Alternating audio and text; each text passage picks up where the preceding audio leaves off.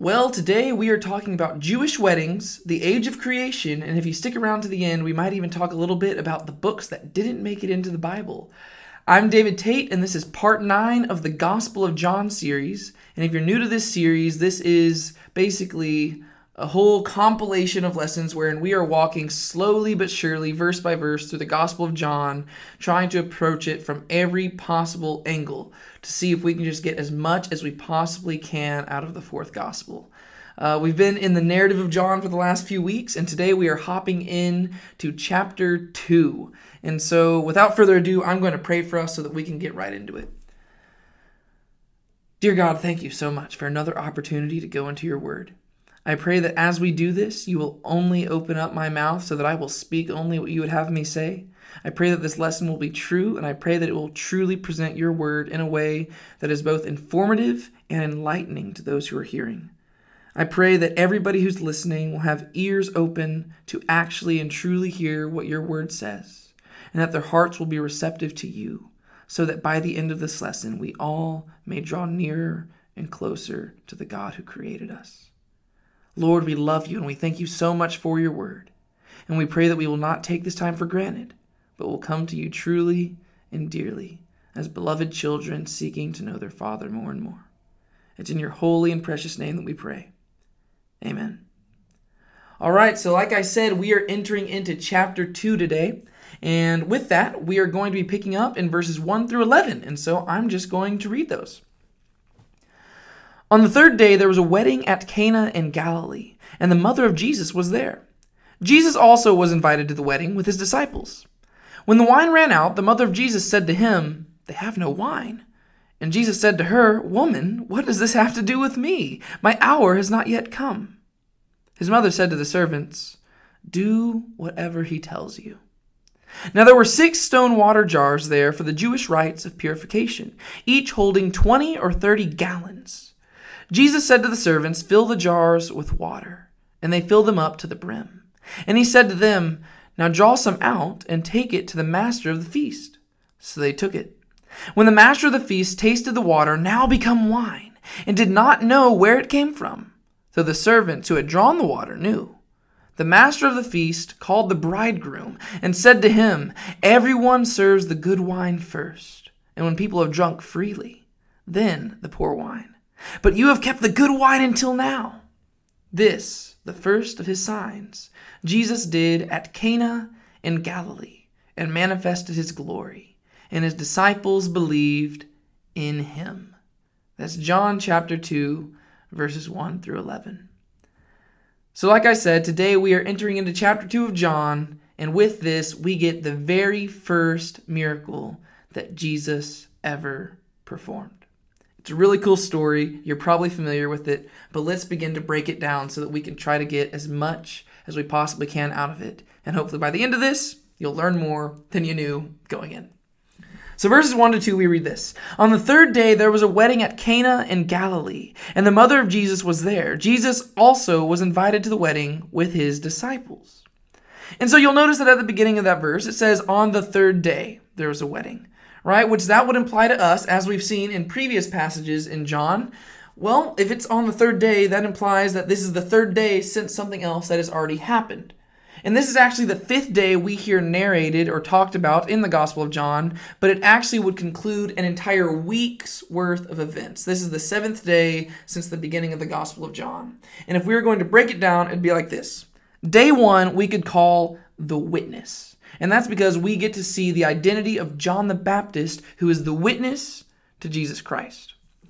Day 2, we could call that the Word, because that's whenever Jesus Christ, the Word become flesh, shows up, and John the Baptist points out his identity to the people around him.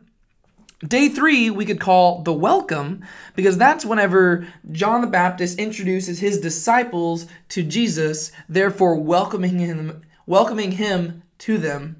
And then they go and they follow Jesus, and he welcomes them into his tent where they talk for an entire night and get to know one another. And that's where Jesus gets his first 3 disciples. He gets to know John, Andrew, and Peter.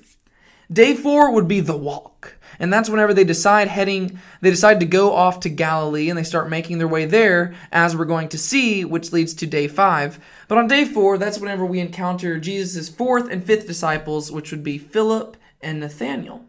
Which leads us to day 5, which would be the wedding. And this is the 5th day narrated, but actually, as we read here, it's the 3rd day after the last one. So this would actually be day 7 in the narrative. So day 1 is the witness, day 2 is the word, day 3 is the welcome, day 4 is the walk, and then day 7, the end of the week, would be the wedding. And if you know anything about the geography of Israel, they're going from southern Israel, Judea, up to Galilee, and so it would have taken multiple days to get there. And so that would actually bring up an important question that many people would notice. What is the significance of there being 7 days right here? Because after this point right here, John is no longer going to tell us the next day, the next day, the next day, and he's not going to actually give us specific numbers of days and specific chronology. He's going to say, as we're going to see in like verse 12 next week, he's going to say they stayed many days in Capernaum, but he's not going to tell us how many. Right? But up until now, he's been telling us specifically, this happened, the next day this happened, the next day this happened, and then 3 days later this happened. He's been very specific about the information. And so some people would ask, what's the significance of 7 days? Why does he go from day 1 to day 7 and then just move on? And there's actually different ways to interpret this. Some people would actually notice that the way that the Gospel of John opened up was a callback to Genesis chapter 1. And if you remember Genesis chapter 1, that is detailing the 7 days of creation. And it began in Genesis chapter 1, verse 1, by saying, in the beginning, God created the heavens and the earth. Well, the way that John chapter 1, verse 1 starts is, in the beginning was the Word, and the Word was with God, and the Word was God. And then we proceed to get a lot of the similar metaphors that are found in Genesis. Right? In Genesis, we have God creating the light and the darkness and all these different things. And he creates the earth and he creates man and he breathes life into man. Well, whenever we get to Jesus, we have him being the light that shines in the darkness. He takes flesh upon himself so that he can give light and life to man. Right? So we have all these metaphors going on. And so it would actually make sense, because if you remember how Genesis chapter 2 starts, it begins with the 7th day of creation, the day when God rested.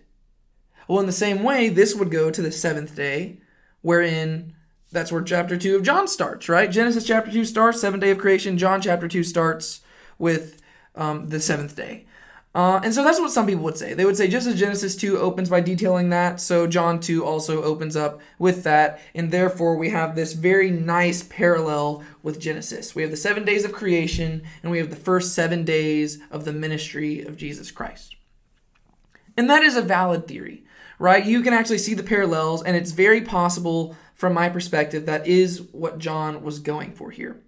But more likely, I would actually put a heavier emphasis on the fact that what the author John is doing here is that he is simply demonstrating that the events unfolding were real historical events that he himself was an eyewitness to. Because if you remember, I said that I believe on the 3rd day, Jesus met John, the author of this book.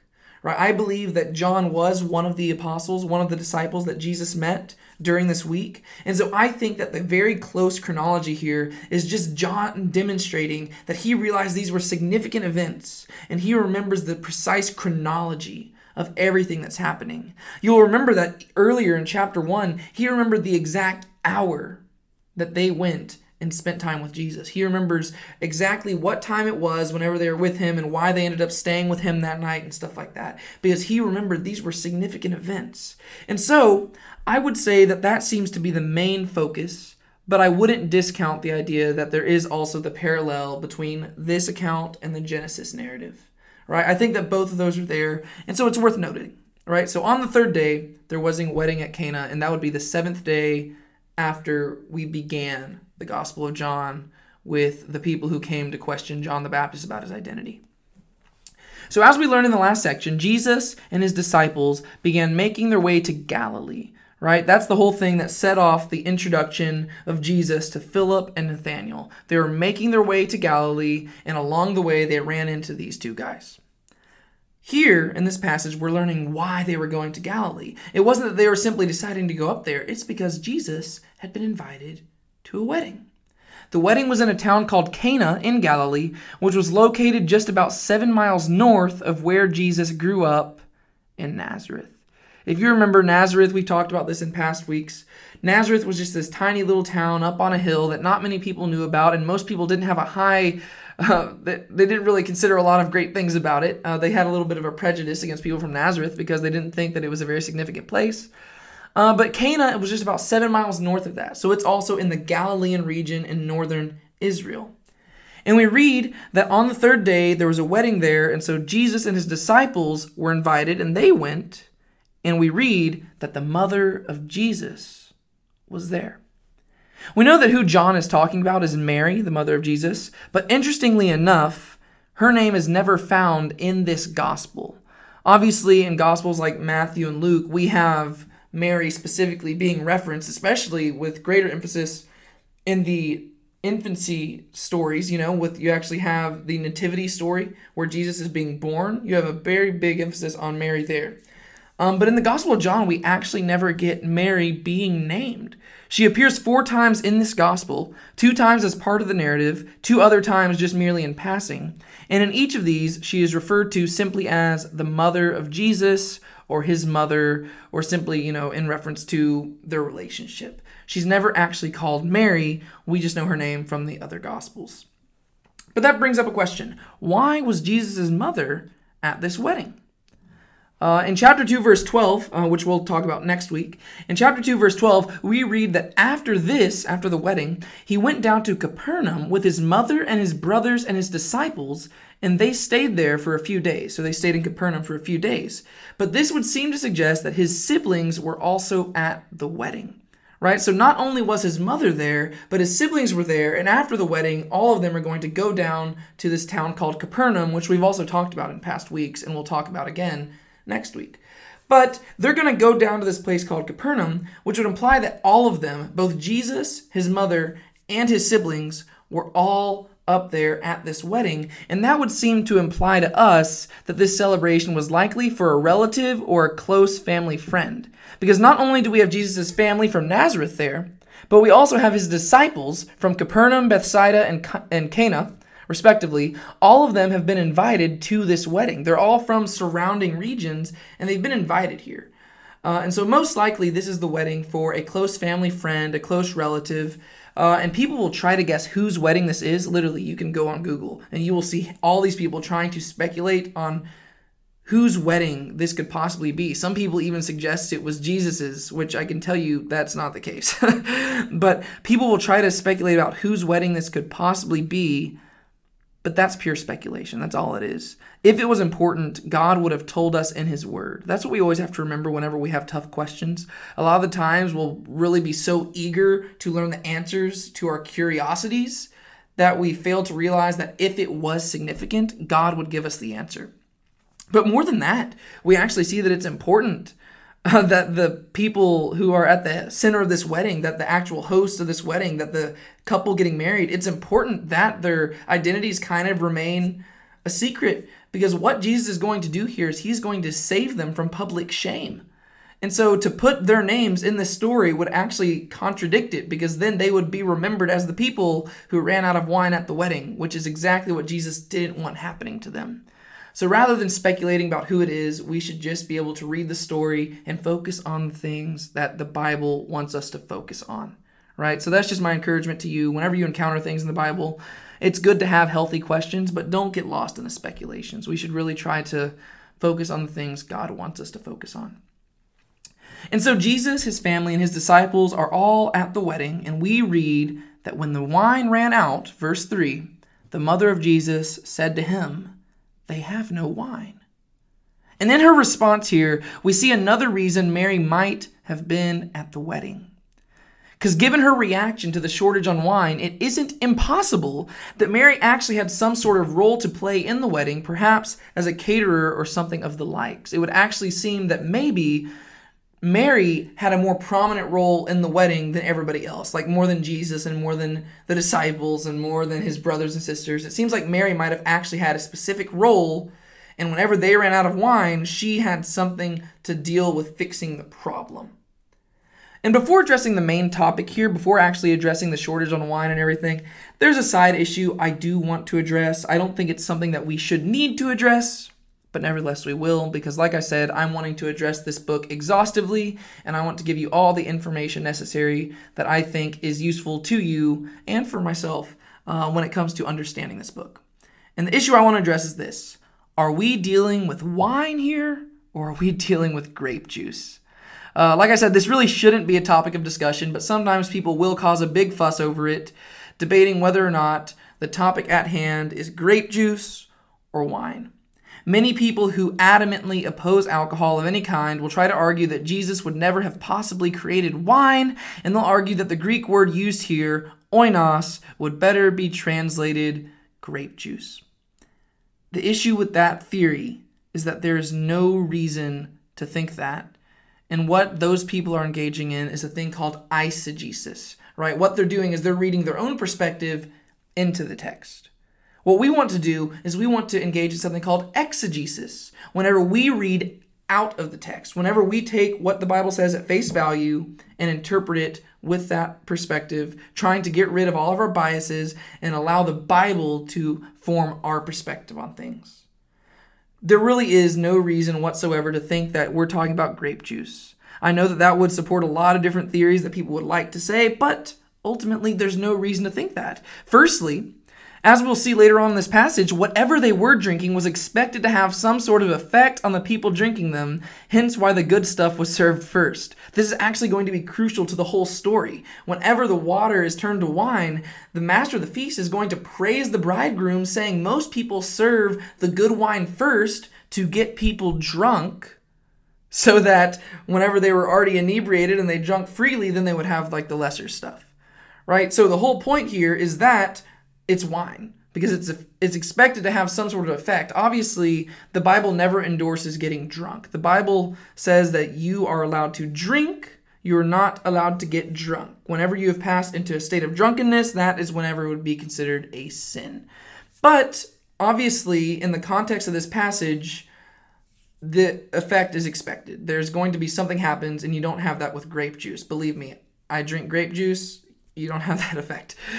Secondly, given the climate of that region, grape juice began to ferment almost immediately after being crushed, right? So fermentation was very quick in this climate that they were in. So basically, if you wanted to have grape juice, you had to have crushed it, put it in a cup, and drink it then, right? If you had any grape juice that had been sitting for longer than a day, it was going to be fermenting. So that's just another reason to think that you're reading too much into it by trying to force your own perspective into the text. And then furthermore, Jewish people had a very high perspective of wine. According to the Talmud, we read this whole debate about what's the most important thing at a meal, and we read this. What are these special needs of a meal? The rabbi said, it is referring to meat. And Shemuel said, it is referring to wine. The rabbi said, it's referring to meat because the soul replaces the soul. For instance, the meat replenishes the person's strength. And Shemuel said, it is referring to wine because the red replaces the red. For instance, red wine substitutes for red blood. So here we have this whole debate where people are debating over what's the most important thing at a meal. One guy says food is the most important, the bread. We need bread at a meal. The other guy says, no, we need wine, right? And they're trying to debate over what's most important, which would signify that both are usually present at their meals. They're just trying to figure out what is the necessity, which one's the most important. Wine had a very high, there was a high perspective for wine in Jewish culture.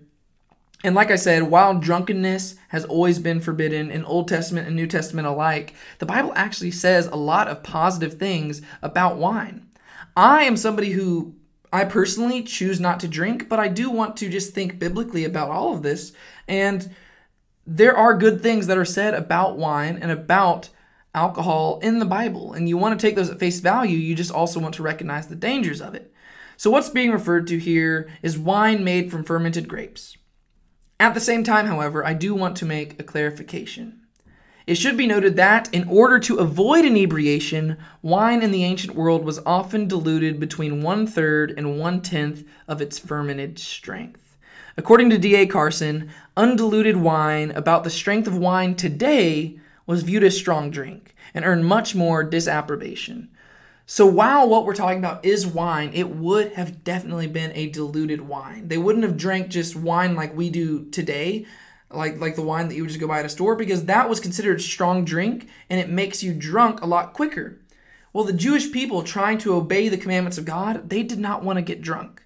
And so they would dilute the wine to avoid inebriation. Because there are some health benefits you can get from wine. We actually see that in the New Testament when Paul's talking to Timothy, and he actually encourages Timothy to drink some wine because Timothy's had an upset stomach, right? So he's actually saying maybe it'll help your health out to actually drink some wine.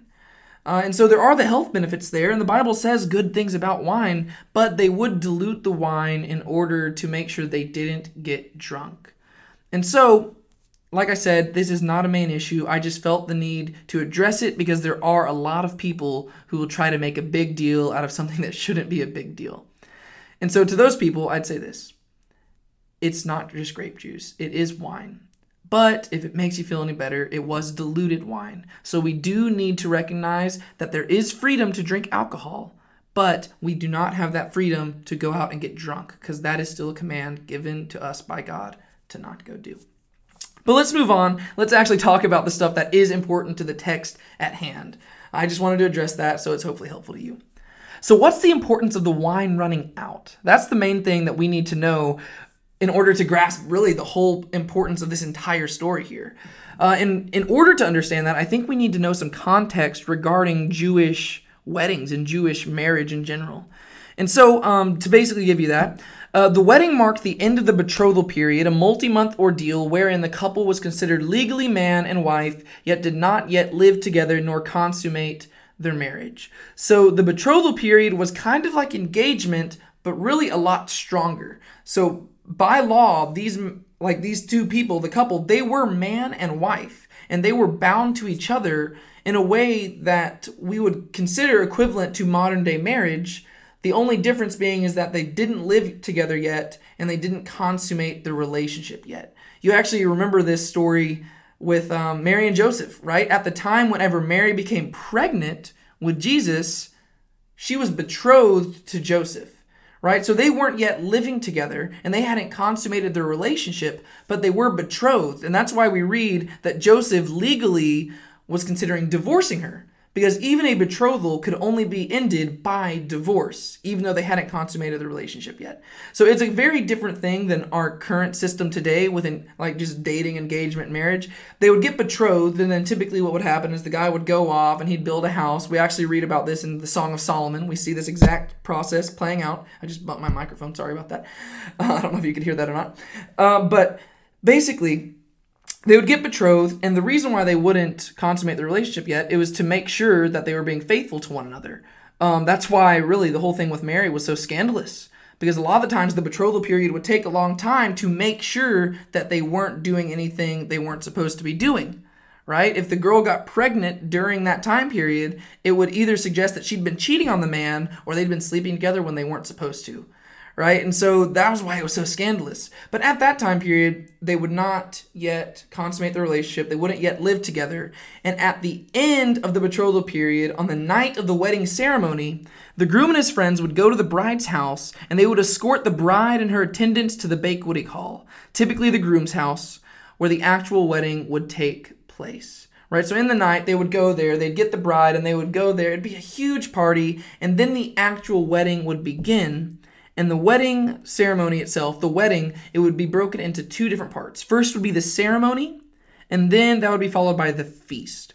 The ceremony, that would be held, and that'd just be a much smaller group. That would be the actual ceremony where we have that nowadays. It'd be equivalent to modern wedding ceremonies. And then the wedding feast afterwards would be equivalent to what we would call the wedding reception. The difference being that the wedding feast in Jewish times, that could last up to 7 days. It didn't have to last that long, but like some Jewish wedding ceremonies, they would last, not wedding ceremonies, the wedding feast, they would last up to 7 days. And it was this huge ordeal. So the wedding ceremony was for a smaller and more intimate crowd. and it'd be followed by the wedding feast, which was for a much larger crowd and could last a really, really long time. So weddings could last up to a week, and the financial responsibility of the celebration fell on the groom. And that's another significant difference between Jewish weddings and the weddings that we celebrate today, because a lot of the times nowadays, or at least traditionally, nowadays it'd be the bride's family typically pays a brunt force of the wedding. But back then, a lot of the financial responsibility of the celebration fell on the groom and maybe his family, but really primarily the groom himself. And so in a Jewish society, wine was associated with prosperity. And there was no more important place to display such prosperity than at a wedding, because this was when a man could display to his wife's family that he could provide for their daughter. Right? These people have just entrusted their daughter, their little girl, to him for life. And so he wants to display that he can provide for them. And so he wants to have wine that everybody can party with. Right? He wants to demonstrate that he can provide not only for her, but for all those who have come to celebrate their marriage. So running out of wine would be more than simply an embarrassing event. It would have been a debacle leading to public shame, especially in an honor-shame culture such as theirs, which is a little bit different than ours. In their culture, it would defile their name in public and wouldn't bode well for their marriage. It'd be like a bad omen that would hover over their entire relationship for the rest of their lives, and it would kick things off with a really, really rocky start. And according to some commentaries, there's also some evidence that such a faux pas could lay the groom open to a lawsuit from the relatives of the new bride. I myself couldn't find, I'm just going to be straight honest with you here, I couldn't find any original sources affirming that, but there are many trustworthy commentaries that did mention this. I just couldn't find the original sources backing that up. So I believe it is trustworthy, but I just want to be straightforward with you. I don't know for sure. But there is the possibility that the man could possibly be liable for a lawsuit by the bride's family for running out of wine, because he is demonstrating from the very get-go that he can't live up to the promises he made. So that'd be a really bad deal. And so long story short, they've run out of wine, right? This wedding has faced a very terrible situation, and the couple here, the people who just got married, they're facing the possibility of public shame. And so Mary goes up to Jesus to let him know. She walks up to him and says, they have run out of wine. And that raises another question. Why does Mary go to Jesus? And I'm going to give you a short answer here and a long answer here. The short answer would be that we don't know. We don't know why Mary goes up to Jesus. There could be many different reasons, but the Bible doesn't explicitly tell us why she went to him. But there are certain things that are implied in the text and that are implied really throughout the rest of the Gospels that would suggest to us some reasons, and so that would inform our longer answer. And there are many theories proposed for why she goes up to Jesus about this, but I'm going to provide two different reasons. The first theory would be this. Some suggest that the wedding ran out of wine because Jesus had brought 5 extra guests. So Mary goes to him because he is the source of the problem. You'll notice in the verse what it says is, back in verses 1 and 2, on the third day there was a wedding at Cana in Galilee, and the mother of Jesus was there. Jesus also was invited to the wedding with his disciples. So it isn't explicitly stated that the disciples were invited. It says Jesus was invited with his disciples. The most straightforward understanding of that would be that the disciples were also invited. But some people would look at it and they would say, actually, maybe Jesus was the only one invited. He brought 5 extra people, and because of those 5 extra people, they ran out of wine. I would say that seems very unlikely, mainly because I would think that the addition of 5 extra people shouldn't change the amount of wine that much. They should be providing enough to account for that. You would think that you would allow for some flexibility there and you'd provide an exuberant amount. But also that just seems contradictory to this. That would almost place the blame on Jesus, and that would not seem to make as much sense to me. It's a kind of funny theory that Jesus just he's a wedding crasher who just brings a bunch of extra people. But it doesn't really seem to support the context of the rest of the story. Because then it would almost make it seem like Jesus was righting a wrong that he'd done. It's like, oh no, I accidentally brought 5 extra people. Let me fix this problem. That doesn't seem to be the point here. So it's possible, but it's very unlikely. The second theory, I would say, is a lot more plausible. And there's multiple components to this. Most likely, Mary held some sort of special role over the wedding, like we've already said, that made her responsible for what was going on. You'll notice in those first verses, it said that the mother of Jesus was there, whereas Jesus and his disciples, they were invited, right? So Jesus was invited, she was there. That would seem to imply that there was like a different relationship to the wedding. Where Jesus had to be invited, she was there for another reason. Maybe she actually had a role in this, like we've already addressed. Thus, when the wine ran out, she approached her eldest son to help solve the problem, right? So she's actually going to Jesus because she needs somebody to help out with her job. And with this assumption, her approaching Jesus could actually suggest a few things. And the first of those things would be that Jesus was a known problem solver. This would actually make sense given the character of Jesus. He is the perfect and sinless creator of the universe who stepped into the world. I doubt that Mary had that full understanding yet, but she did at least know that he was the Messiah and the promised deliverer. And you can guarantee that raising him up, he was the sinless kid who always did the right thing. He was a known problem solver, and so it would make sense that she would go to him to help fix the problem. But there's also a second thing that follows from this. Not only was Jesus a problem solver, but it also follows that Joseph, the father of Jesus, was probably dead at this point.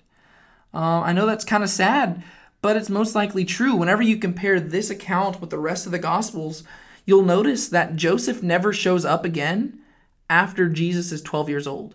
You have the account, the one story we have of Jesus as a child is whenever he's 12 years old and his parents accidentally leave him behind in Jerusalem whenever he's in the temple. And then they come find him, and that's the last we hear of Joseph. We have Mary and Joseph going and finding Jesus, and Jesus says, "Didn't you know I'd be in my Father's house?" And then after that, we never hear of Joseph again in person. Later on in the Gospel of John, we'll have Joseph referenced, and we have Joseph referenced and stuff, but he never actually appears. We actually always have Mary and the brothers of Jesus with Joseph never being mentioned. And so it would actually seem to suggest that Joseph has probably died at this point, which would therefore make Jesus, her eldest son, the head of the household, right? If Mary was a widow, then Jesus would be the head of the household because he's the eldest child, right? He was the one born to her while she was a virgin. And then after that, her and Joseph had other kids. So Jesus is her eldest boy. It's the one she has to go to help figure out problems because Joseph is most likely dead at this point. And that's really sad, but it's probably the point. So prior to this moment, Mary had probably learned to rely on Jesus not only for problem solving, but for provision in general. Like his father, he was a craftsman, so they'd probably learned to rely on him for their source of income and provision. So she comes up to him and says this, "They have no wine." That raises another question. What did Mary expect Jesus to do about the problem?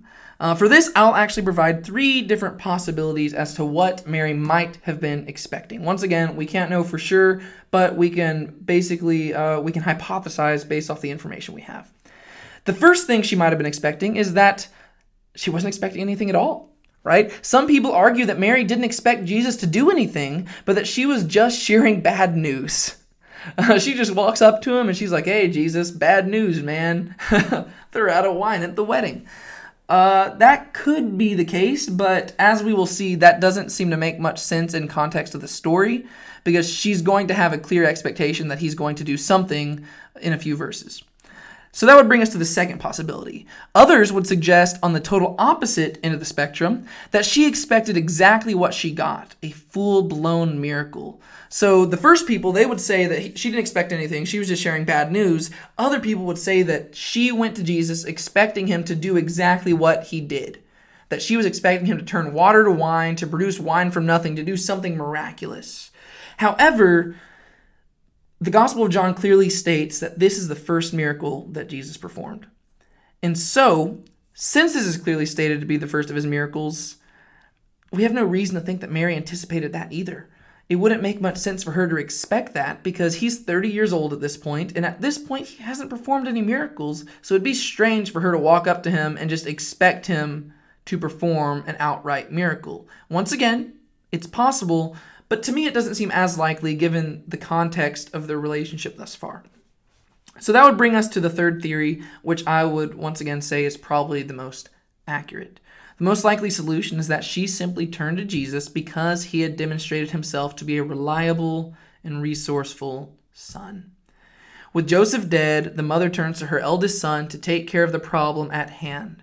This is a woman who might be possibly failing at her job here or trying to solve a problem to just prevent, like maybe it's not even her responsibility. Maybe she's just trying to prevent a major social mess. And she's coming up to her son who she knows cares for people and she wants him to help out. A family's reputation is at hand and she doesn't want the party to go sour. So knowing the compassion of her son, she turns to him and asks for help. And in verse 4, we read this.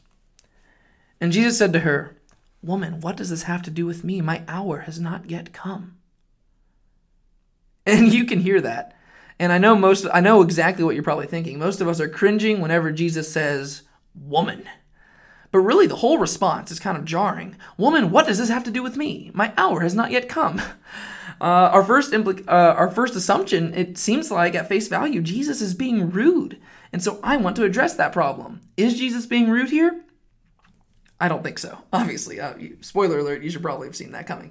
No, I do not believe that Jesus is being rude here, but I do think that he is issuing a rebuke. And so we're going to break that down. And let's start off with the word woman, because Jesus turns to his mother and he says, "Woman?" And I don't know about you, but most likely you would not say that to your mother. And if you did, you'd probably get a slap right across the face. But right here, he's using the Greek word genai. And that term, it's polite, but it's not endearing, right? So it's a polite term. It's not the same as if we use the word woman to our mother. It's not that extreme, but it's also not as intimate as we would typically expect a son to speak to his mother. It's more intimate and caring than woman, but it's definitely a lot more distant than mom, right? So it lies in between there. And while it does literally mean the word woman, the closest equivalent that we would have in our modern jargon would likely be ma'am, right? So if he said ma'am, but even then, we might lose some context there because Southern, Texas boys like me, we use the term ma'am to refer to our mothers. Like if my mom says something to me, I'll say, "Yes, ma'am." We'll use terms like that, and we don't mean it in a distant way. And so while the term ma'am is probably the most equivalent, culturally speaking, even that in some ways might be too intimate than to what Jesus was getting across here. He isn't responding in an expected fashion. That's really what I'm trying to get across. So it's not as forceful and rude as woman, but it's not as intimate as mom.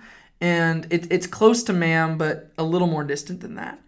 He's not responding in an expected fashion at all. If you feel a bit unsettled by his response, it's probably because you should be unsettled. What he's saying is kind of off-putting.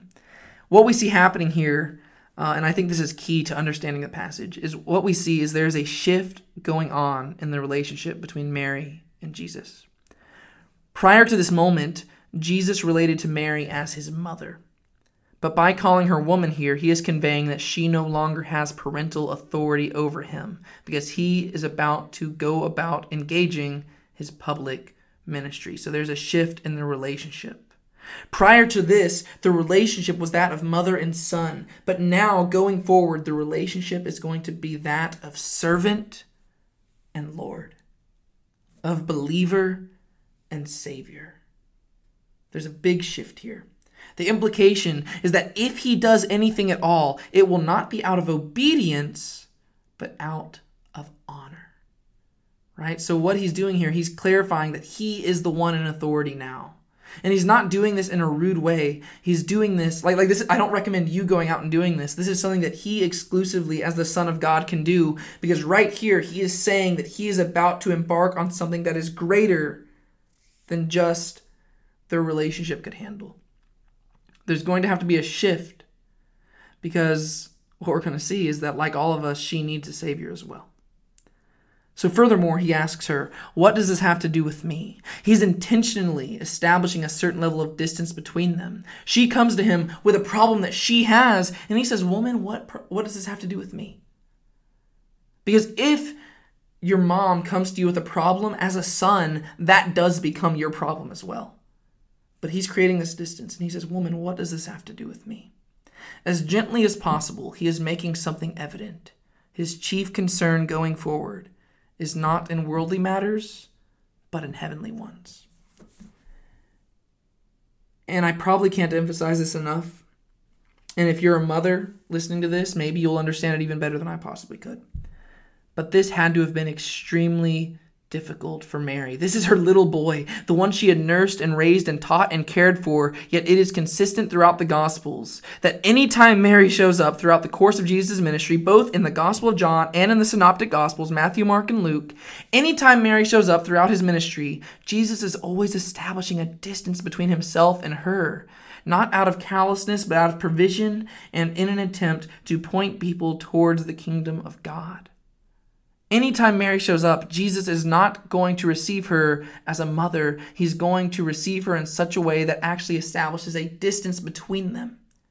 And that doesn't mean he's not going to provide for her. Even at the cross, he is providing for her. He's going to turn to the beloved apostle and he's going to say, "Here is your mother." And he's going to turn to his mother and say, "Here is your son." And he's going to provide for her in the wake of his death. But the point being is that he does create a distance in between them. Some people would even say, going back to the Gospel of Luke, there's this prophecy given to Mary that a sword will pierce her very soul. And most of us would interpret that to mean that she's going to have to witness her own child die. And I would say that's the greater emphasis here, but some people would even associate that prophecy with this. Because right here, Jesus is creating this distance that had to be so heartbreaking for Mary. But the reason he does this is because, like all of us, she needed to come to see him, her eldest son, as the Lamb of God who has come to take away the sins of the world, including her own sin. There had to be that separation because she could no longer see him as her little boy. She had to see him as the King of Kings and Lord of Lords, to whom she also would have to answer on Judgment Day. So from the wedding at Cana onwards, he is no longer simply her son, but her king. But then he continues. Not only does he say, "Woman, what does this have to do with me?" He says, "My hour has not yet come." And throughout the Gospel of John, reference will be made to Jesus' hour in the time of its arrival, right? So if you're wondering what does he mean by "my hour has not yet come," that's going to be fleshed out over the course of the Gospel of John, but I'll give you a little spoiler warning right here. What he means by his hour is this. For chapters 1 through 11, during the time of his public ministry, we will read again and again that his hour had not yet come, and that's during his public ministry.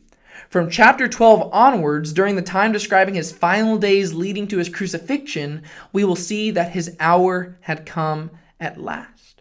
So the way you can actually break down the Gospel of John is chapters 1 through 11 and chapters 12 through 21. Chapters 1 through 11 are detailing his public ministry, which culminates with the resurrection of Lazarus. Chapters 12 through 21 detail his final days, his crucifixion, and his resurrection, right? And so all of that is constructed in that way to demonstrate that the public ministry is when the hour had not yet come, and the hour that is being spoken of is his death and resurrection. So ultimately, when we read of Jesus' hour, it's a reference to his death. And so in context, what Jesus is telling her whenever he says, "My hour has not yet come," is he is saying that the time has not yet come for him to go public, because he knows that once he does go public, he begins the path towards crucifixion.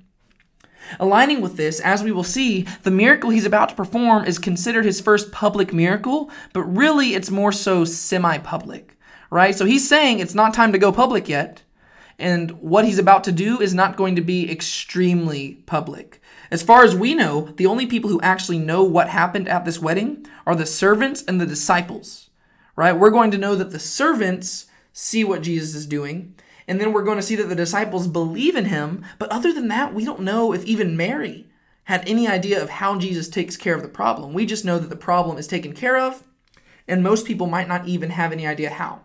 So this miracle Jesus is about to perform isn't an entirely public miracle because his hour hasn't yet come, and he's not wanting to cause a huge stir quite yet.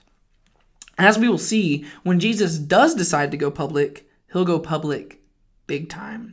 He isn't going to make a big show in the little town of Cana. What he's going to do when he goes public, it will be in the middle of the temple of God in Jerusalem during the busiest time of the entire year. And that's actually what we're going to be talking about next week when Jesus actually does go public. And it's going to be a big spectacle. The point is this, I could say.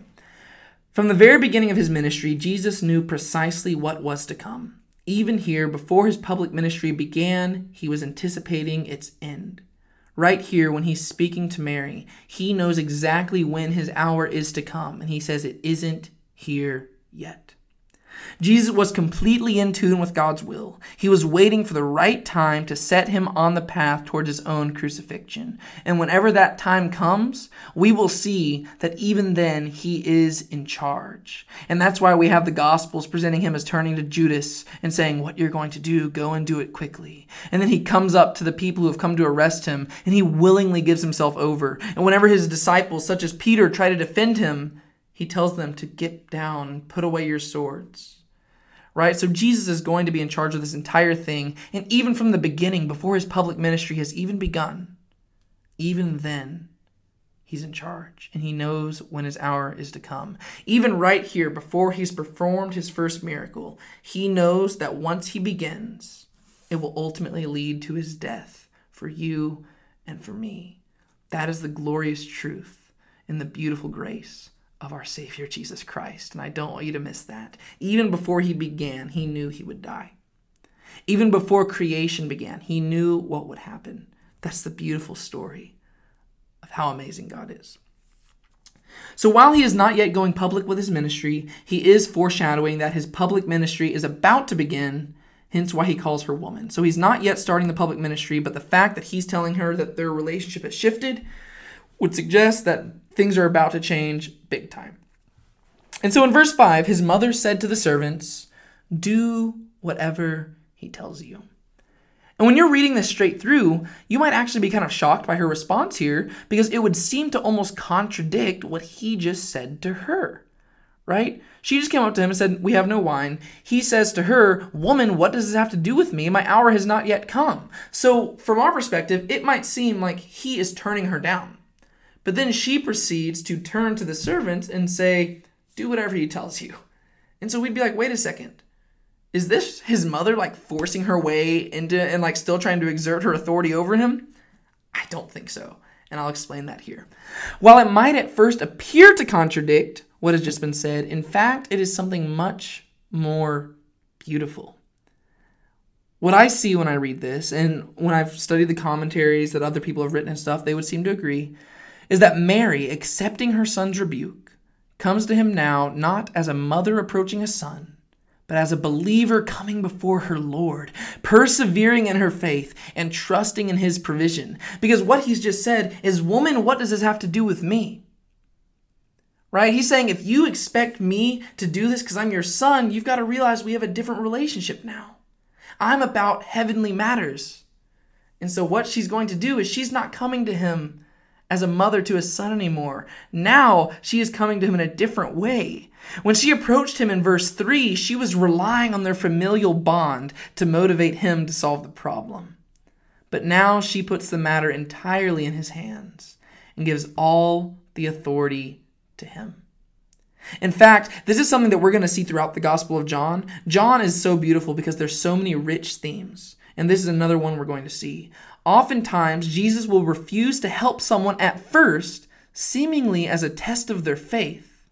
Yet then he will proceed to help them in a different and greater manner than initially anticipated. Right? So this is going to be a consistent theme. We're going to see it again in chapter 4. We're going to see it in chapter 11. People are going to come to Jesus, and at first he's going to seemingly deny them their request. But then whenever their faith perseveres, he will provide them with something greater than they could have expected. And so Mary comes here, and she just wants Jesus to take care of the problem. What we're going to see is that he's going to go above and beyond taking care of the problem. So Mary doesn't try to force Jesus to act. She simply tells the servants to do whatever he says. And for all she knows, he could tell them to go sit back down and not worry about it. What is happening here is that she is transferring whatever authority she has and giving it to him. Rather than being offended by his rebuke, Mary submits willingly and trusts in her King. This is a beautiful and great testimony of how godly a woman Mary is, because she has just been rebuked by her own son, yet she willingly steps back and places her belief in him. And she tells the servants, hey, do whatever he says. For all she knows, he isn't going to take care of the problem. But what we're going to see is that because of her faith, And because of what he's planning here, he is going to go above and beyond. And I also don't want you to miss this. Her words to the servants step beyond the page, and they should speak directly to our souls as well. We likewise are to do whatever Jesus tells us to do, even as we are about to see, if it doesn't at first make sense. She turns to the servants and says, do whatever he tells you to do. And I believe that is also meant to speak to us. Do whatever Jesus tells you to do. Whatever he says, go do it. What Jesus is about to ask the servants to do is not going to make sense to them, but it's going to pay off big time. I would say the same thing. There are plenty of things that you're going to find written in the Bible, and you might not want to do them. But if you do them, it will pay off. Because I believe that God is trustworthy, and you should listen to him. So don't miss that. I believe that those words are spoken not only to the servants, but to us. Because just as they are about to serve the wishes of Jesus, so we should too with all of our lives. Verses 6 and 7.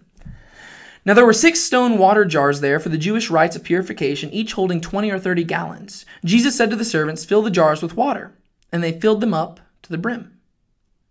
So the jars were usually filled with the water for purification purposes, such as washing hands. And you might ask yourself, what's the signification of these purification jars? Right? Because it seems like John goes out of his way to specify that these jars are purification, and he tells us exactly how big they were. And so you might be curious, kind of like with the whole 7 days thing, what's the purpose of these jars? And for that, I will give you 2 theories. I like to give you multiple perspectives.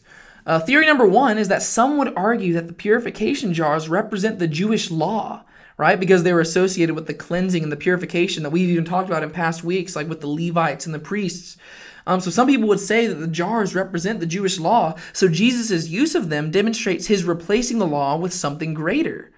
There's actually a play on words there, right? By having the empty jars fully filled, Jesus is going to demonstrate himself to be the fulfillment of Judaism. Fully filled fulfillment. It's funny, it's punny, it's cool. This is another common theme of the Gospel of John, so you don't want to just get rid of it and discount it, because a lot of times in the Gospel of John, we're going to see Jesus being the fulfillment of Judaism. He's going to say of the temple that if you destroy the temple, he's going to rebuild it in 3 days, and he's going to basically discredit the physical temple and say that his body is a greater temple. Right? His body is the greater tabernacle. And he's going to do a lot of things like that where he does demonstrate himself to be the fulfillment of Judaism. And so we don't want to discount that possibility. And that is a very strong possibility there. However, I would say that once again, you'll see this is also a very consistent way of my interpretation here. I would say that the second theory would be better. And that theory would be this. In actuality, the real significance is likely just the author demonstrating once again that this was a real event in real time that really happened. That's what I said about the whole 7 days thing, and that's what I say here again. And if you want to know why I typically lean towards that interpretation of the text, it's because the Gospel of John is so clearly, it's so clearly a gospel about witness and testimony, right? According to the end of the Gospel of John, these things have been written so that you may believe that Jesus is the Christ, the Son of God, and that by believing you may have life in his name. So I believe that what John is doing here is that he is giving us all these eyewitness testimonies to what has happened. And so whenever he gives these little details like chronology or the 6 purification jars and how much they held, it seems like his main emphasis is to remind us that the person telling us these stories was an eyewitness who saw these things so that we can trust what he is saying. So that's why I would lean to that. And I don't want to discount the other things that are being said there, like the 7 days being parallel to Genesis, or these jars being parallel to the idea of the Old Testament law. I don't want to discount those too much because those are very possible, and I wouldn't be surprised if John is doing both. But I lean towards the more eyewitness aspect of it because that is a stated purpose of the Gospel of John. And so that's just so you know why I lean that direction. So what we read is that they filled these jars up to the brim. And there are 2 significant things about this statement. Firstly, this would demonstrate that nothing was added into the water to make it wine, right? This is a miracle of transformation. It's not like he had water and then he sprinkled some Kool-Aid dust in there, Kool-Aid powder, and then shook it up and it turned into Kool-Aid, right? It's not that he added anything to make it something that looked and tasted and felt like wine. that couldn't have happened. They filled these jars up to the brim. And that would be the first implication there. So there's no way of getting around what Jesus did here. He couldn't have added anything to transform it. They were filled to the top. But the second thing is actually even cooler to me, and that's this. This would be a display of Jesus' grace. Because if you think about this, he could have simply had them only fill up one jar, and he could have had them only fill it up halfway full. But instead, he had them fill up 6 jars to the brim. Because he wasn't simply going to save the wedding party from humiliation. What he was going to do was give them a wedding present, right? If each of these jars held 20 to 30 gallons and there were 6 of them, that's 120 to 180 gallons worth of wine. That's a whole lot of wine. He's not just saving them from humiliation. He's going above and beyond and giving them something way greater. This is like the ultimate wedding present, especially once we see the quality of the wine.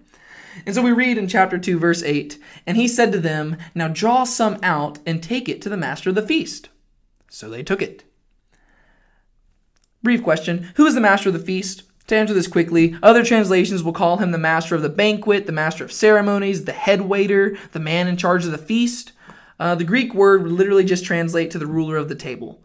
So basically, it's just the guy who's in charge of the wedding. He was most likely the chief steward or the head waiter, the person in charge of the party, be that catering the food or perhaps even the host of the wedding venue. We don't really know exactly what his role is, but he's obviously the one in charge of the food, to say the least, right? He's the one you go to make sure everything is going well. And so they didn't want to go to him and tell him about the wine being out because that would have been an issue. Instead, they're going to him to let him taste the wine before they give it out to everybody else. And so before we move on to verses 9 and 10, which we're about to, I just want you to put yourself in the story and sense the tension here. One thing I like to do whenever I read the Bible is I try to imagine myself as one of the characters in the story to try to actually feel the emotion of what's going on here. And imagine you're one of the servants, right? This woman just came up to you and said to just do whatever her son says to do. And as far as you know, you've seen this guy before. He's just a craftsman from a little town called Nazareth. And he tells you to fill up these purification jars with water, purification jars that are usually used to clean your hands and wash your body and stuff. So he tells you to fill this up with water, then scoop out some water and go bring it to the guy in charge of the feast. There's a lot of tension there because you are most likely freaking out, thinking you're about to lose your job, and maybe you're going to be the one humiliated because you're about to just go deliver water that's usually used for like cleaning and stuff. You're about to just give water to the guy and like, I don't know, just there's a lot of tension there. I can imagine the servants feeling really dumb as they're doing this. And I laugh at that because we sometimes overlook that. But they do it, right? They obey and they go scoop out the water and they bring it to the master of the feast. And we read this in verses 9 and 10. "When the master of the feast tasted the water now become wine and did not know where it came from, though the servants who had drawn the water knew, the master of the feast called the bridegroom and said to him, 'Everyone serves the good wine first, and when people have drunk freely, then the poor wine. But you have kept the good wine until now.'" Whenever I read this, and honestly, this happens with most miracles that I read about in the Bible, I just can't help but notice how understated the miracle is. Did you notice how understated it is there? When the master of the feast tasted the water, now become wine, and did not know, like, you can just keep reading and you almost miss it. Because it just says the water now become wine and then moves on as if that was just a casual thing. As if every day water became wine. And we can really freak out about that, be like, oh my gosh, but I think the reason why it's so understated is because this is the author John writing from a post-resurrection perspective of Jesus. And so he has seen so many greater things. Remember in chapter 1 where we read that Jesus was talking to the disciples and he said, "You will see greater things than these." He said that to Nathanael.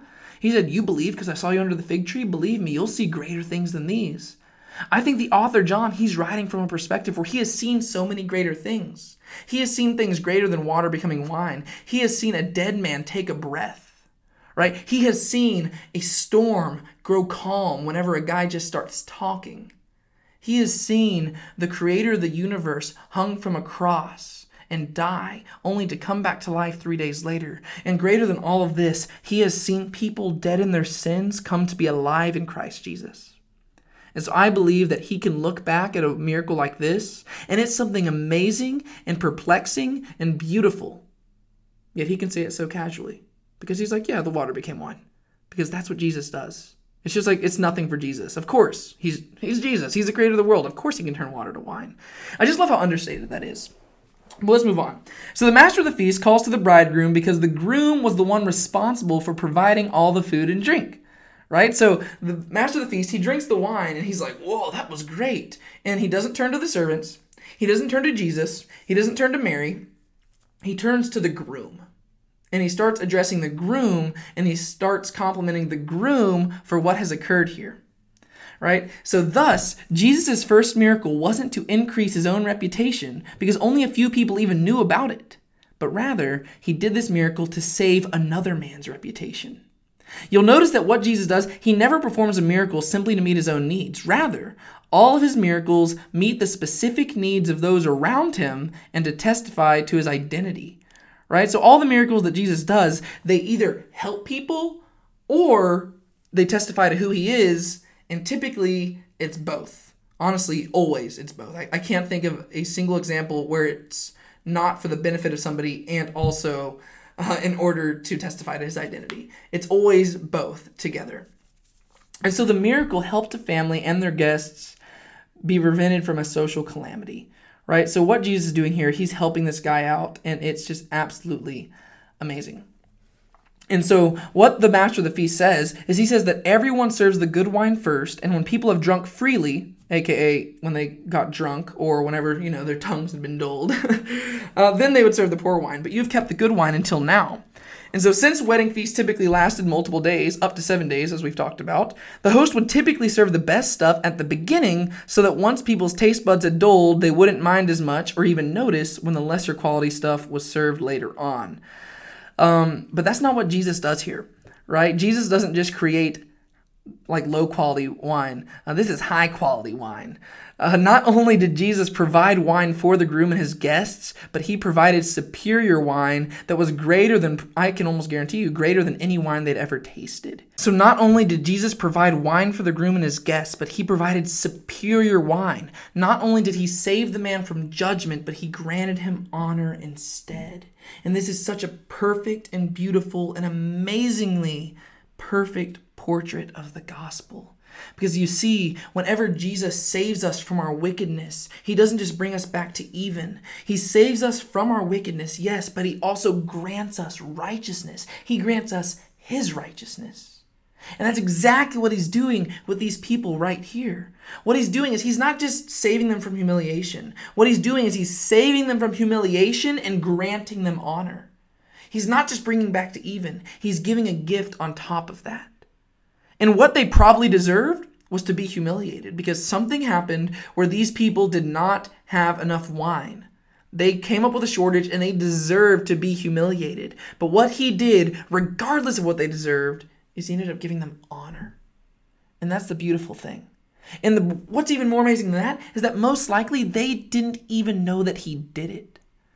And that just makes us think about how this goes even above and beyond the gospel. Because how many things are there that we don't even realize that Jesus has given us so much more than we could possibly ever deserve? Just think about that. Every time you look at a sunset, have you ever thought about the fact that we don't even deserve to have something that beautiful? Right? God could have just given us like boring, disgusting looking skies. He could have given us scary looking skies. He could have made them tinged with red and raining blood. But instead, what he did is he gave us these beautiful things where you can look at beautiful sunsets and you can quake at the lightning and thunder and you can realize the power of God. And there's all these different things. You can eat a strawberry and realize how sweet it is. And you can realize that these are all gifts that God did, that he went above and beyond what he had to do. And that is nowhere more clearly understood than in the gospel of Jesus Christ. Because in the gospel, we have Jesus going above and beyond, saving us from death and granting us not only life, but eternal life. He's not only forgiving us, but he's granting us his own righteousness. That's the beautiful thing, and that's what he's doing here with this couple. And right here, I do want to address an interesting side point, because I think that there might be implications on creation when it comes to the creation of this wine, the age of creation specifically. And I don't want to take a specific standpoint on how old I believe the earth to be, because in all honesty, I don't study it that much, and I don't think that it's that big of an issue, except for some people who do make it a really big issue, and they actually end up making a much bigger deal out of it than it should be, and they actually arrive at really bad conclusions based on their beliefs. Ultimately, I think you can have an old earth creation perspective and a young earth creation perspective, and you can still be saved by the grace of God, because it's not a hill to die on. It's not a major thing. But every time I've read this story, there is a certain idea that's cropped up in my mind. And it begins here, right? Like I said earlier, I don't drink alcohol. I don't drink wine, but there is something that I do know about wine. And that is this: wine gets better with age. Right? Over time, wine gets better and better. That's a well-known thing. Wine gets better with age. However, in an instant, right here, Jesus created wine that is superior to the wine that they had been drinking. It was new wine, yet it obviously had the appearance of age. Even though it was just created right then and there, it tasted better than the wine they had been drinking earlier. And so every time I've read this, I've always thought, what could that say about creation? I've just thought about it. I'm like, that might say something interesting there, especially when you're trying to justify why such a young earth could look so old. If you take the young earth perspective, if you think that maybe the world is really only a few thousand years old, for instance, why does it look so old whenever scientists observe it? And that's something that I just always thought of on my own. I really never looked into it because, like I said, I didn't really care that much. I've looked into the theories and I like studying stuff like that, but ultimately it's not a hill to die on, so I really didn't care that much. But that's when I love coming across credible people who share the same hypothesis as myself, because then I can take what they say and I can quote them and I could use it in a teaching. And then I could reference how I thought of it first. Except that's prideful, and so I probably shouldn't. But I'm in seminary right now. I go to Dallas Theological Seminary. I attend the Houston campus. But I was taking an online class going through the Gospels, and when we reached this passage, sure enough, Mark Bailey, he was my professor, and he was also the former president of DTS. He actually had this to say about this passage.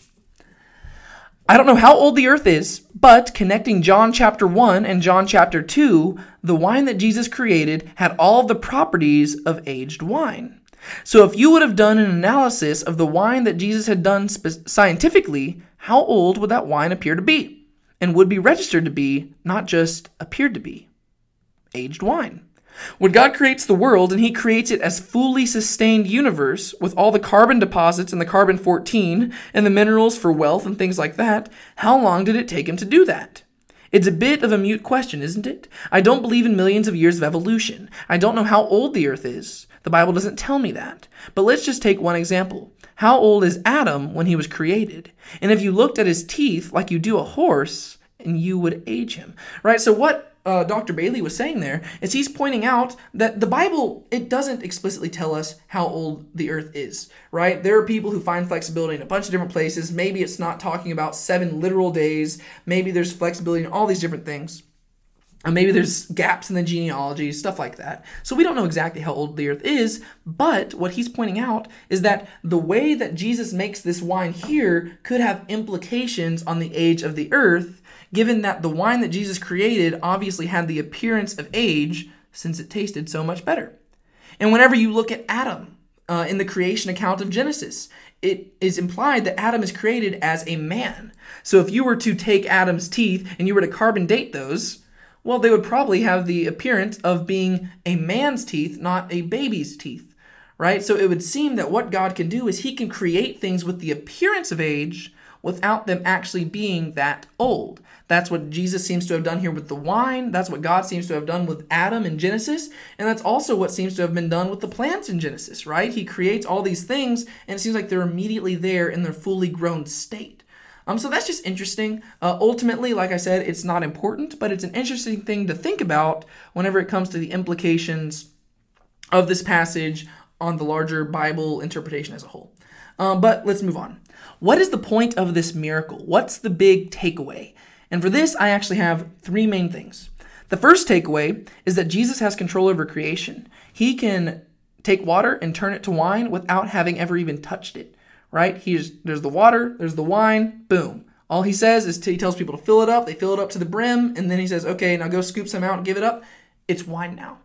He obviously has power over creation, which would testify to his identity as the creator of the universe, right? Once again, we still have this parallel to Genesis chapter 1 with God creating the universe. Jesus is demonstrating himself as that creator, right? So we still have those parallels going. The second implication would be this. There might possibly be a parallel being drawn here between Moses and Jesus, right? Because if you remember, the first public miracle of Moses was the plague of turning water to blood back in Exodus chapter 7. Whenever they're going to Egypt and he's beginning to free the people from bondage, the first thing he does is he turns water to blood. So there might be a parallel there with the fact that Jesus' first miracle is turning water to wine, because if you look throughout Scripture, blood is represented by wine on a very consistent basis. And we'll see that especially whenever you talk about things like the Lord's Supper and stuff, right? Blood and wine, there's this very close parallel, and they obviously represent one another. So I would say that could be a second takeaway. Jesus could be compared to Moses, but he could also be above and beyond Moses, right? He's not having to stick his staff in the water. He's just having to tell people, fill up a jar with water, and then it turns into wine, right? So stuff like that, very cool. The third main takeaway, and I think this is probably the main takeaway you need to get from this, is found in the words, "You have kept the good wine until now." When Jesus arrived, he began creating little traces of heaven on earth. And just as the wine he created was superior to all the other wine, so everything that comes with him is better than anything that came before. And the message we need to learn is that God saves the best for last. If you think that you've seen the goodness and the grace and the faithfulness and the mercy and the patience and the righteousness of God, just wait until you get to heaven, right? What Jesus is demonstrating here is that he always saves the best for last. The good wine is typically served first, but what Jesus does is he flips the script. And rather than giving everybody the good stuff first and then giving them the bad stuff later, he gives them the bad stuff first so that they can truly learn to appreciate the good stuff later. And there's a lot of philosophical implications on that for why God would allow evil in the world, right? He might save it, like he allows us to endure this evil so that we can better appreciate the goodness when it arrives, right? There's implications with a lot of different things, but what you need to learn is that God always saves the best for last, because ultimately he's working all things for the good of those who love him.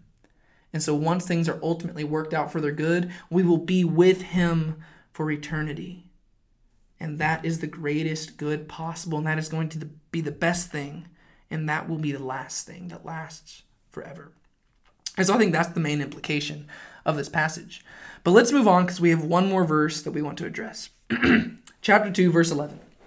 This, the first of his signs, Jesus did at Cana in Galilee, and manifested his glory, and his disciples believed in him. So what we see here is that John, the author, he refers to this as the first of Jesus's signs. And so I want to address very briefly, or actually maybe not as briefly as it could be, I want to address briefly what is the significance of these being called signs, right? And the first, there's two different things I want to point out here. The first thing is that this is different from other miracles. John specifically uses the word signs because he means something different by them. D.A. Carson would describe it like this. In John, Jesus' miracles are never simply naked displays of power, still less neat conjuring tricks to impress the masses, but they're signs, significant displays of power that point beyond themselves to deeper realities that could be perceived with the eyes of faith.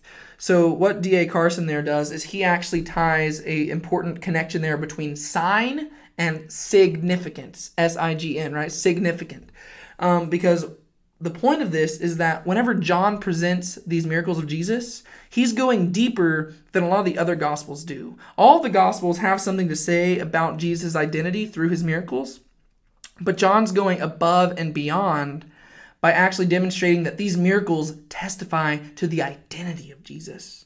And so these are signs because they're almost like signposts pointing the way to heaven, right? If Jesus is the way, these are the signs that point us along the way, right? So that's why these are significant. But there's also a second significance to these being signs, and that's because these signs were unique in the time of Christ. Because interestingly, at the time of Jesus Christ, miracles were very rare. And the general consensus of Jews at the time was that the time of signs and wonders had actually come to an end. So they actually had a cessationist viewpoint of miracles where they believed that miracles no longer happened. Or if they did, they were very, very rare. According to the Talmud, one rabbi was pondering why miracles were no longer performed, and this is found in Berakoth 20a. And Rabbi Papa said to Abaye, "What is different about the earlier generations for whom miracles occurred, and what is different about us for whom miracles do not occur? It cannot be because of Torah study. In the years of Rabbi Yehuda, all their learning was confined to the order of the Nezakin, while we learn all 6 orders." So right here, this one rabbi is confused because he's trying to figure out why miracles don't happen anymore. And he's like, well, it can't be because of Torah study, because we actually study the Torah, which is the first 5 books of the Bible. We study the law more than anybody else ever has before. And so he's just trying to figure out, why don't we see miracles, right? And some actually taught that the time of miracles had come to an end at the time of Esther in the 5th century BC, so like 400 years before Christ. In Yoma 29, we read this. Rabbi Asi said, "Why was Esther likened to the dawn? It is to tell you, just as the dawn is the conclusion of the entire night, so too Esther was the conclusion of all miracles performed for the entire Jewish people."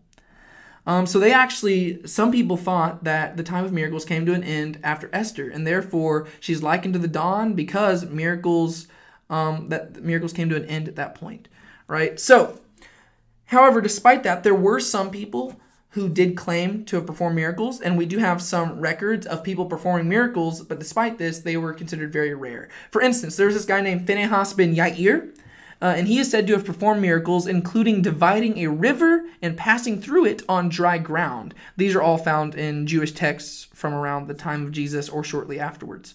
Another guy named Honi the circle drawer is said to have stood in a circle and prayed for rain to fall.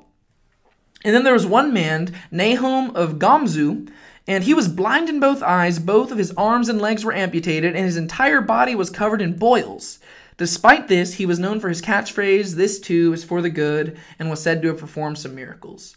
I could have just told you he performed some miracles, but I actually thought that his story there was kind of cool, that he had all these disabilities, yet he was so optimistic that he said, "This too is for the good." And I don't know, I found that really cool.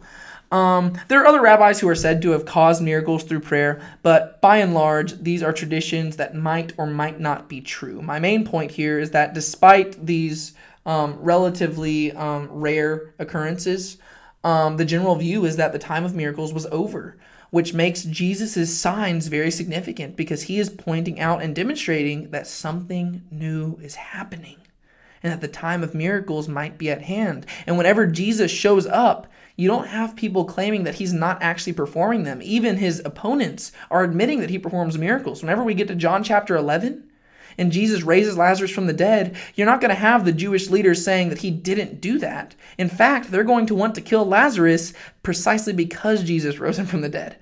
Right? So they're not going to deny that Jesus is doing these things. And that's why another reason from John's perspective, these are significant signs. They're demonstrating that Jesus is something more. He's something bigger than the general perspective would have him be.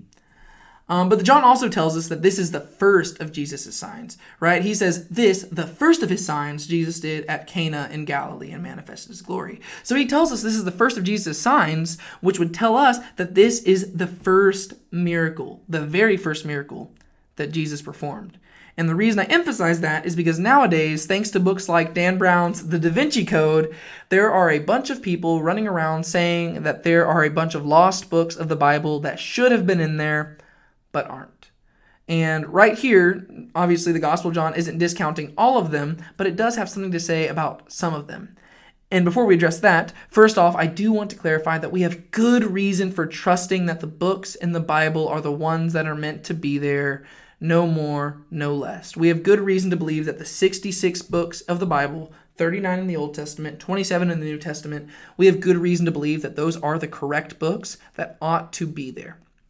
And if you want to find good resources for that, there are amazing books you can read. There are good YouTube videos you can go find right now, particularly Mike Winger. He provides very good resources explaining this stuff. I like all of his stuff. But also, who knows, maybe I'll make videos on that one day too. But we have good reason for what books are in the Bible. But I want to address what John is giving us here that actually gives a voice to the issue. Because secondly, right here, John discredits a number of pseudo-gospels that record Jesus as having performed miracles as a baby, child, or young adult. Right? Because we do have some of those other gospels that explicitly state that Jesus performed miracles before this time period because he's performing them as a child. But John tells us that no, Jesus did not perform miracles until this moment right here. This is his first miracle. The most popular of these books would be the Infancy Gospel of Thomas, which actually records 12 miracles of the young Jesus, right? So at age 5, he creates birds from clay. He also curses 2 boys. He curses and kills 2 boys, sorry. And then he makes one of the boys' parents blind. He resurrects the 2 boys and heals the parents. He resurrects a friend who fell from a roof. He heals a man who accidentally chopped off his foot. At age 6, he carries water on his cloak. That's actually a really weird story. I read it where it's like he carries water in his cloak, and I was like, wow, cool. At age 8, he produces 100 measures of grain from 1 measure of grain. He stretches a board to help Joseph build a bed because, Joseph's a craftsman or carpenter, and so he stretches a board out to help him build the bed. He heals his brother James from a snake bite. He raises an infant, and then at age 9, he resurrects a man after a construction accident. So just by the time Jesus is age 9, according to the Infancy Gospel of Thomas, he has performed at least 12 miracles, and in some manuscripts, 13. So just from reading these, even before reading the Gospel of John, even before you address the whole thing that we get in John chapter 2, you can just read the Infancy Gospel of Thomas, and you could realize that these stories are fabricated because the Jesus of those Gospels does not in any way line up with the Jesus of Scripture. Mainly because if you'll notice that the second miracle I listed is that he cursed and he killed 2 of his friends. That doesn't sound like Jesus. I'm sorry. If you think that sounds like Jesus, you need to read the Bible again. So you can just read the Infancy Gospel of Thomas and you can realize, wow, that doesn't sound like Jesus. Don't listen to what Dan Brown says. It's a fictional book. I know that, there's a lot to go into there, but yeah, it doesn't belong there. But beyond that, it actually directly contradicts what John says here. John says that Jesus did not perform miracles until this moment right here. Water to wine, first miracle. And according to Luke chapter 3, Jesus was about 30 years old when he began his public ministry. So any miracles prior to that are simply not canon. And by canon, I mean they do not belong to the true tradition of Jesus. They do not belong to the authoritative position on what happened during the life of Jesus. So if you encounter something like that, just know it doesn't belong in there. We have good reason to believe and trust the 66 books that we have in our biblical canon today. Jesus never performed any self-serving miracles. When he performed them, they always seemed to have a purpose, and furthermore, they always seemed to teach something about the kingdom of God. But then there's also one more thing that we read in that verse. It says, "This, the first of his signs, Jesus did at Cana in Galilee, and he manifested his glory." How did Jesus manifest his glory? Well, to put it simply, to manifest his glory simply means to demonstrate who he is. Whenever we talk about glorifying God, what we're doing is we're turning the spotlight onto him. When we give God glory, we're not giving him something he didn't already have.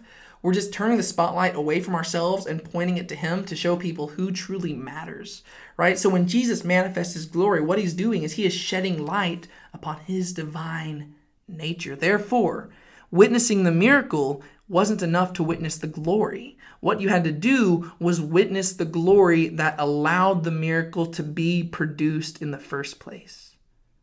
Does that make sense? Right? So whenever Jesus performed the miracle, it's not enough to see the miracle. What you have to do is you have to witness the glory behind the miracle. It wasn't enough to receive the miracle. You had to learn the implications of it. And that's how Jesus manifested his glory. Because the miracle was a really cool thing, but most of the people at the wedding, they did not see the glory that was manifested through it because they didn't even know what happened. They just got to taste the wine and be like, wow, that's really good wine. But what we're going to see is that because of his manifested glory, the disciples believed in him because they got to see that that miracle testified to who he was. Somehow this man had the power over creation. And he's doing things like Moses. He's turning water into wine. Something big is happening here. And I doubt they would have recognized that he is the author of creation himself in the flesh. But right here, they do realize that his glory is being manifested. And because of that, they're believing in him. And thus, we see clearly why John recounts the miracle, for it accomplishes both of his goals. If you remember, the two goals that the Gospel of John has in mind are this: to display the identity of Christ and to show us the nature of true belief. In John chapter 20, verse 31, John says that these things have been written so that you may believe in Jesus Christ, and that by believing you may have life in his name. So he's trying to teach us who Jesus is and what it means to believe in him, and both of those come to a head in this verse. On one side, he manifested his glory. That's the identity of Christ's side, right? This was the first moment when Jesus began to show who he truly was, the Lord over creation. And over the course of the book, he's going to display that more and more and more. But on the second side, his disciples believed in him because of that manifested glory. And so here we get to see what it means to truly believe, right? This was the moment that caused the initial disciples, which probably included John, right? Because it's Peter, Andrew, John, Philip, and Nathaniel. This is what caused the initial disciples to place their faith in him and become his disciples. The servants saw the sign, but they didn't see the glory. The disciples saw the sign and the glory behind the sign, and that is where true belief is found. We're going to see this again when we get to things like John chapter 6, where people are going to see a miracle, but they're not going to see the glory manifested in the miracle, and therefore they're not going to place their faith in God, but in the miracle that he provided. They're not going to place their faith in the giver, but in the gift. Not in the creator, but in the creation. And we don't want to do that. What we want to do is we want to see what Jesus does, and we want to see what that says about him so that we can place our faith in him. That's the whole point of the Gospel of John. John wants us to understand not only what Jesus can do, but what Jesus does and how that explains who he is. Because if we want to truly believe in Jesus, we have to believe in him. There are a lot of different belief systems that believe in Jesus, but they don't have the right view of Jesus, right? Muslims have a perspective of Jesus that is different than Christians. The Latter-day Saints, they have a perspective of Jesus that is different than Christians. Jehovah's Witness, they have a belief in Jesus that is different than Christians. Jews, they have a belief in Jesus that is different than Christians. Buddhists, they all have, every single religion, they have an opinion about Jesus that is different. So it's not enough to simply believe in Jesus. You have to believe in the correct Jesus, right? That's why your theology matters. It's what you believe about Jesus. That's what's crucial. The identity and the belief go hand in hand, and that's why these two things fit so closely together in the Gospel of John. And so as we leave today, that's what I want us to remember. We need to not only see the miracle, we need to see the glory behind the miracle. However, despite all this, Jesus still has not gone public with his ministry. That's for next week. Dear Lord, thank you so much for allowing us to gather here again once today. Thank you for allowing us to go through your word, and thank you for your word that came into the world to make you known. I pray that if there's anybody listening to this who does not know you, that they will give their hearts to you right here and right now, and that you will enter into them and you will transform them from the inside out so that the old will be gone away and they will become a new creation, God. And I pray that for each of those who do know you, you will still do the same in us, that you will continually begin to circumcise our hearts and tear away all the terrible things within us so that we can live more and more for your glory each and every day. We thank you for your Son. We thank you for your word. And we thank you, God, that you are saving the best for last. Thank you for this first sign that you demonstrated at Cana in Galilee. As we depart from here, let us not forget about it, but let us go out and tell the world. It's in your name we pray. Amen.